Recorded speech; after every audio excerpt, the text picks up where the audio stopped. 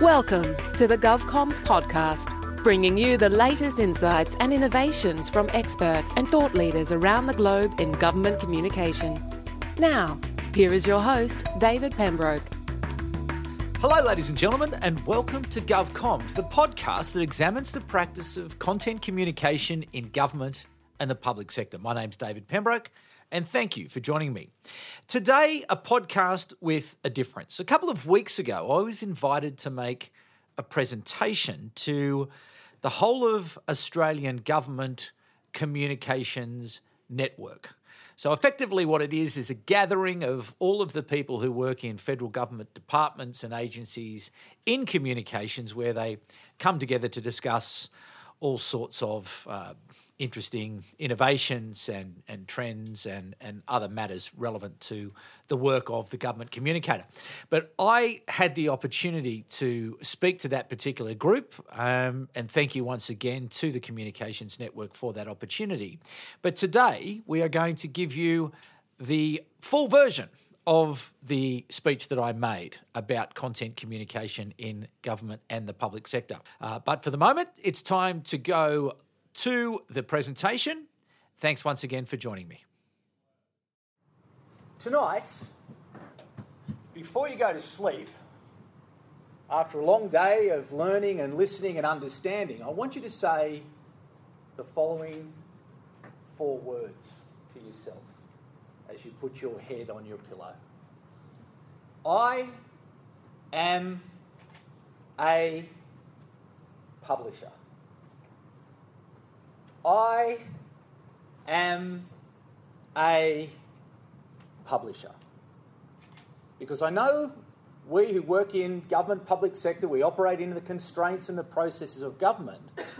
But when we strip everything away, all this talk about digital transformation and next generation and whatever else, that is the essence of what has happened to communication and the communication function.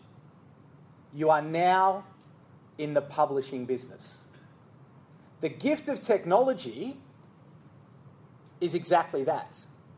Because what's happened with technology is that it has democratised the factors of media distribution and production. So no longer do you have to buy ink in 44-gallon drums, you don't need fleets of trucks, you don't need printing presses. The gift of technology is that you are now in the publishing business. Now, understanding there are those constraints around government processes, approvals, risk-averse cultures and environments, but how are you, as communicators, going to use that gift of technology in order for you to tell the story of your policy, your program, your regulation, or your service? This is one person who understands just how important your role is. Go through that. Arguably the first challenge. Not the second, not the third, not the 5th, not the 20th, but the first challenge is to get the message out. That's your job. Carefully explaining. That's my emphasis, explaining, because, again, that is the role of the public sector communicator. You're not advocates. That's the job of the people on the hill and the politicians. But your job is to explain. The emerging challenges posed by globalisation, emerging technologies, etc., etc. So understanding that this is the opportunity, this is the priority. So how do we use technology to support the policies, programs, regulations and services of the elected governments of the day? Understanding that the leadership at the highest levels is saying that this is massively important. And we come together, as Heather just said before, around that APSC reform program, which is, again, looking at how do we change the way that we work in order for us to be able to be better able to tell those stories, to engage with people. But we also have that further change around the THODI review, which is coming up as well. And again, if you go through the THODI review, you can see that communication is going to be a big part of it. About, are we fit for purpose? Are we going to be able to meet the challenges of the future? Do we have the skills in our organisations? Do we have the processes? Is there the culture? Do we have the trust of our leadership? All of these things are being reviewed by the Public Service Commission through their reform program and are going to get another going over. So this is happening now. This is in our time. Heather quite kindly pointed out that I've been around since Adam was a boy. So interestingly, this is this opportunity. This is this time now where we're going to have to look at the way we do our business. And we do it at a time when we've never had a better opportunity to be the storyteller on behalf of that policy, program, regulation or service. And I know there are challenges with policy people who say, sorry, it's all got to go in, and no, you can't change that. And by the way, here's 5,000 things to do, and yes, tomorrow will be fine, we'll get it out. I understand that, but what we're trying to do with this framework that we're going to introduce to you today is introduce a way of thinking and a process that can help you to be the little engine that can, on a regular basis, who can get that story out, who can build that engagement in this massively transformed world in which we're working in at the moment. But the problem here in Australia is no different to anywhere else in the world. So WPP put out this research back in 2017, and it outlined pretty clearly what I would imagine is your reality. Government communication experts, that's you, are not involved in policy development. 85%. This is around the world. This isn't just in Canberra. This is around the world. In North America, South America, continental Europe, throughout Asia, here in Australia. 75% of government communication, the views of the citizen are not taken into account. 60% of government communication is one way, and bureaucracy is the biggest hurdle. So the things that we need to improve, we need to build more trust. We need to put audiences at the centre of what we do. We need to have conversations, two-way. We need to build platforms so people can talk to us, so we can talk to them. And again, I understand the complexity of the risk-averse environments in which you work, but understand these changes. And this is our task, is to be able to build frameworks and tools that help us to get into those conversations. We need different capabilities. We need to think about things differently. And finally, at the moment, communications, we simply don't have the influence that we need to have and that we will have in a few short years' time. That's our collective mission, is to get ourselves in there and get ourselves heard. Here's the Governor of the Reserve Bank, Glenn Stevens. A couple of years ago again, I know, but what he said there, have we built a platform for a public understanding of this massive change and transformation that's taking place? Answer is no. The Governor of the Reserve Bank is saying we don't have the tools in place to prosecute the ambition of the Prime Minister back 2 years ago as well. How do we get that story out? Arguably the first challenge, but is there a platform in place? Are there the skills in place for us to be able to deliver on that promise? And it has to be said, the WPP research tells us in Australia and around the world that we are not fit for purpose. So what is that big change? Going back to this point, yes, everyone can be the media. Massive change now that everyone is on the grid. Everyone is connected. Everyone is carrying that supercomputer in their pocket. So the people who you need to reach, influence and engage in order for you to communicate and explain the reasons for the policy, the program, the regulation or service, they're there. They are connected to you. How are you going to activate that communication? How are you going to earn a share of their attention? This notion of mobility is fundamental. It is powerful. As too is the emerging role of social. This wonderful ability for us to be able to connect, to be able to tell our stories thoughtfully, carefully, over time. It's never been easier to create content. But at the same time, it's never been harder to earn a share of someone's attention. This is the battle.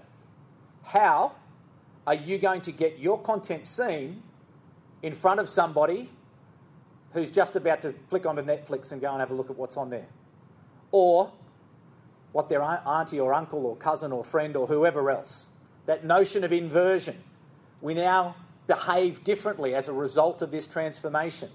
Previously, we used to listen to leaders in the analogue world, and we waited and we respected, and that's where we got our information from. We waited for news services. But the pyramid's been inverted. We get information from different sources. People behave differently. This is why we have to fundamentally change the way we go about our business if, in fact, we are going to be able to deliver on what the Prime Minister asked us for in that quote. Getting the message out, carefully explaining. That is the job of the public sector communicator. But at the moment, the reality is we're the colouring in department. We're the end of the line. Make us that brochure. Get that video done. Write those blogs. Whatever it is, whatever you want to do, but just get it done and tomorrow will be great. No time to think strategically, no time to get on top of it, very little respect in the process. That's where we live at the moment, and that's what the WPP research says, where we are at the moment. We have to get upstream. This is our challenge for communications, for strategic communications. We've got to get into the conversations at the beginning. We've got to be involved in those discussions. We have to get our policy colleagues to understand that there are people involved in their solutions. And we have to get them to understand, and we have to get a seat at the table. We have to knock on the door and get involved so as to be able to get that consideration at the beginning of the process, not the end of the process. This is a sort of journey we've been on over the last few years, is to develop a process that will get us that credibility, that will get us that opportunity to have a credible evidence-based methodology that people will take notice of because they have to, because it's the way of delivering what the Prime Minister needs. So content communication is a strategic, measurable and accountable business process that relies on the creation, curation and distribution of useful, relevant and consistent content. The purpose is to engage and inform a specific audience in order to achieve a desired citizen and or stakeholder action. What we've done is to adapt the content marketing process, and you'll see that in Karen's presentation coming up, where she speaks about content marketing. We've adapted the term marketing to communication because in government we found that marketing is not a great word. Nobody wants to go and stand in front of Senate estimates and defend marketing. Communication, yeah, okay, I can come at that. Marketing, don't want to know about it. So we changed the word, and it's funny that the doors are, okay, so communication, we can talk about that. Marketing, don't want to know about it, but there we go. So how do we run through this process? Okay, where does it start? Well, it starts with that very simple question of why. Why are we going to communicate? Why are we doing it? So often we find ourselves doing without asking that very simple question of why. We then go to the point of setting objectives. What are the business objectives, the policy, the program, the regulatory objectives that are in place that we as communicators are helping to enable? We have to be in the business of delivering business objectives. If we are not in the business of delivering business objectives and we can't demonstrate that we're delivering business objectives, that's when we get back to the colouring in department. Okay? That's when we go slide down on the snake all the way back to the beginning. We have to be able to communicate what we do in terms of solving business problems. We have to get the attention of the leadership. And what they're worried about is what we have to be worried about. But there's quite separate thing is what are our goals, our communication goals, because there are a whole lot of things that are going to impact on the success of a particular policy, service or regulation that we as communicators can't take full responsibility for. But what we can do is measure the behaviour and the impact that we are having as a result of our communication.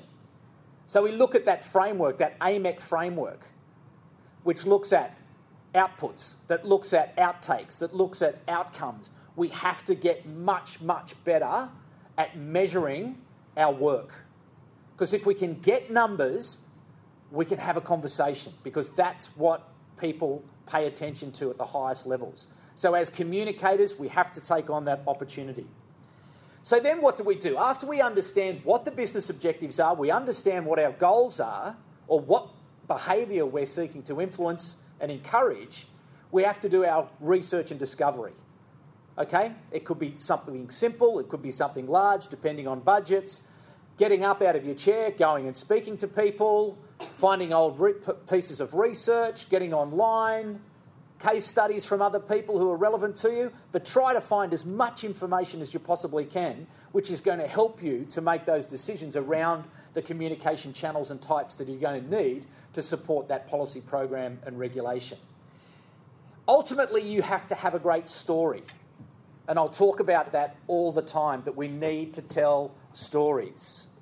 And when we tell our stories, we need to find that piece, that intersection between what does the audience want to know and what do we want to tell them? Where's that sweet spot in the way that we tell our story?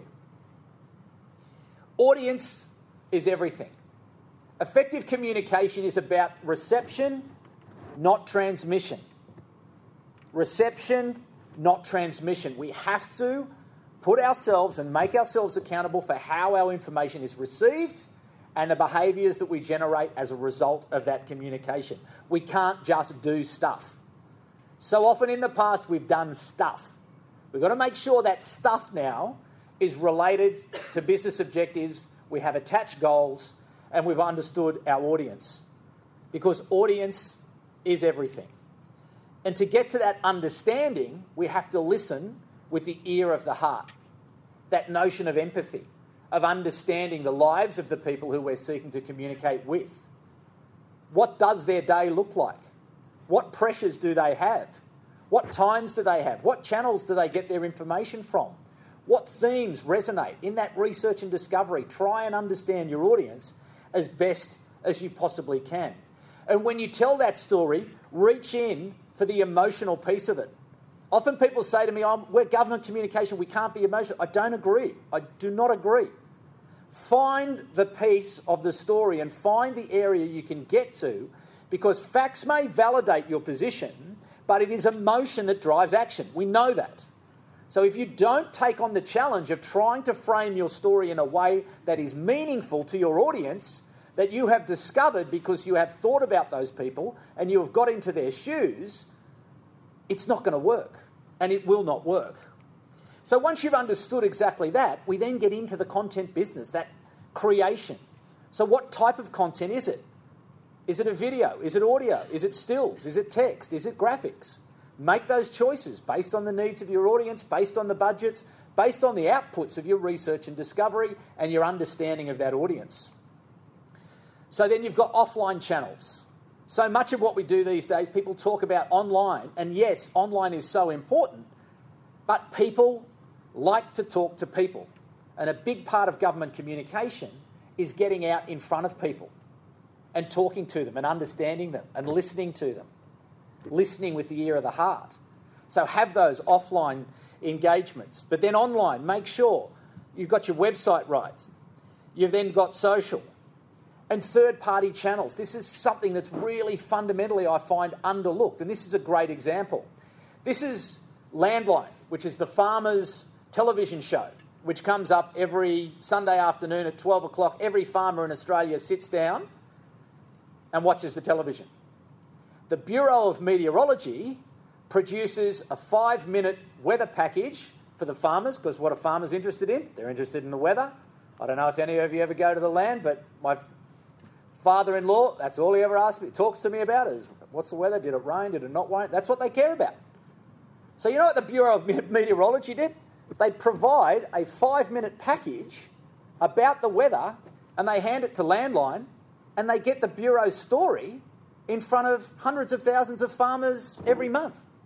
Costs, donut, zero. Production costs. Third parties. And when we're in the government business at this time of, conflict and decreasing trust and corporate social responsibility, There are so many people who want to help government. Imagine having a conversation with a bank at the moment. They'd do anything for you. They'd produce a television series if they felt it was going to make them look better. But then how do we sweep all this together then into an editorial calendar? What choices have we made? What online choices? What offline choices? What content types? What are we going to do Monday, Tuesday, Wednesday? And if we don't have a lot of budget, what are we going to do Monday? Monday. We're in the publishing business, guys. Learn the lessons of the great publishers. Be reliable. The television news used to be on at 6 o'clock, not 5 past, not 5 to, not one day a week, every day of the week. We have a newsletter. We send it out at 2 p.m. on Tuesday every week because we respect our audience. We knock on the door and we say, here we go, there's something that we think is of value to you. We'll be back at the same time next week. Be consistent. Be a publisher. Do what you can do. I use the analogy of a juggler. You know, you don't go out there and try to juggle 6 balls immediately. How about you get 1 going first, and then you get 2, and off you go after that. This notion of publishing, building trust with audiences over time, and going to that point again about measuring performance. Absolutely fundamental, and that's what the content communication framework is about, is being able to grip all of these activities together in a single, coherent, logical, ordered way that will get us that seat at the table, that will get us at a time when this is quite of an enormous amount of interest to senior policymakers. There's just a bit of an example of it, and we can send these slides out a bit later on and we can refer you to a whole lot of other stuff as well.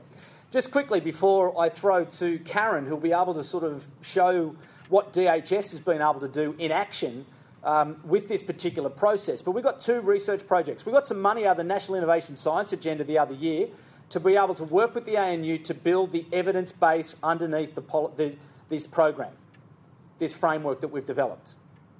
And can I say, we're midway through this at the moment, and we would love you to be involved, and I'm going to put up a slide in a minute, and any one of your agencies is more than welcome to be involved as we continue to develop and process. We already have quite a few people involved, not just here in Australia, but around the world, helping us put this together and making it as relevant as possible and making it contextually relevant.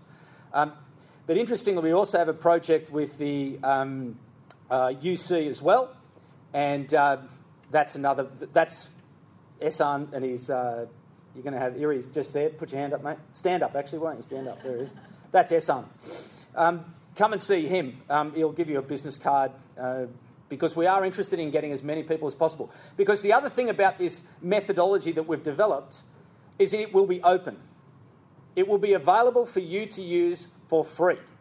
Okay? This is not a proprietary system that we are going to have for ourselves. It is going to be available to every public sector government agency to use. Okay? So that's what's going to happen latter part of this year. We're going to open it up. So the more contribution we can get from people to help us, to test it, to argue about it, the better it is.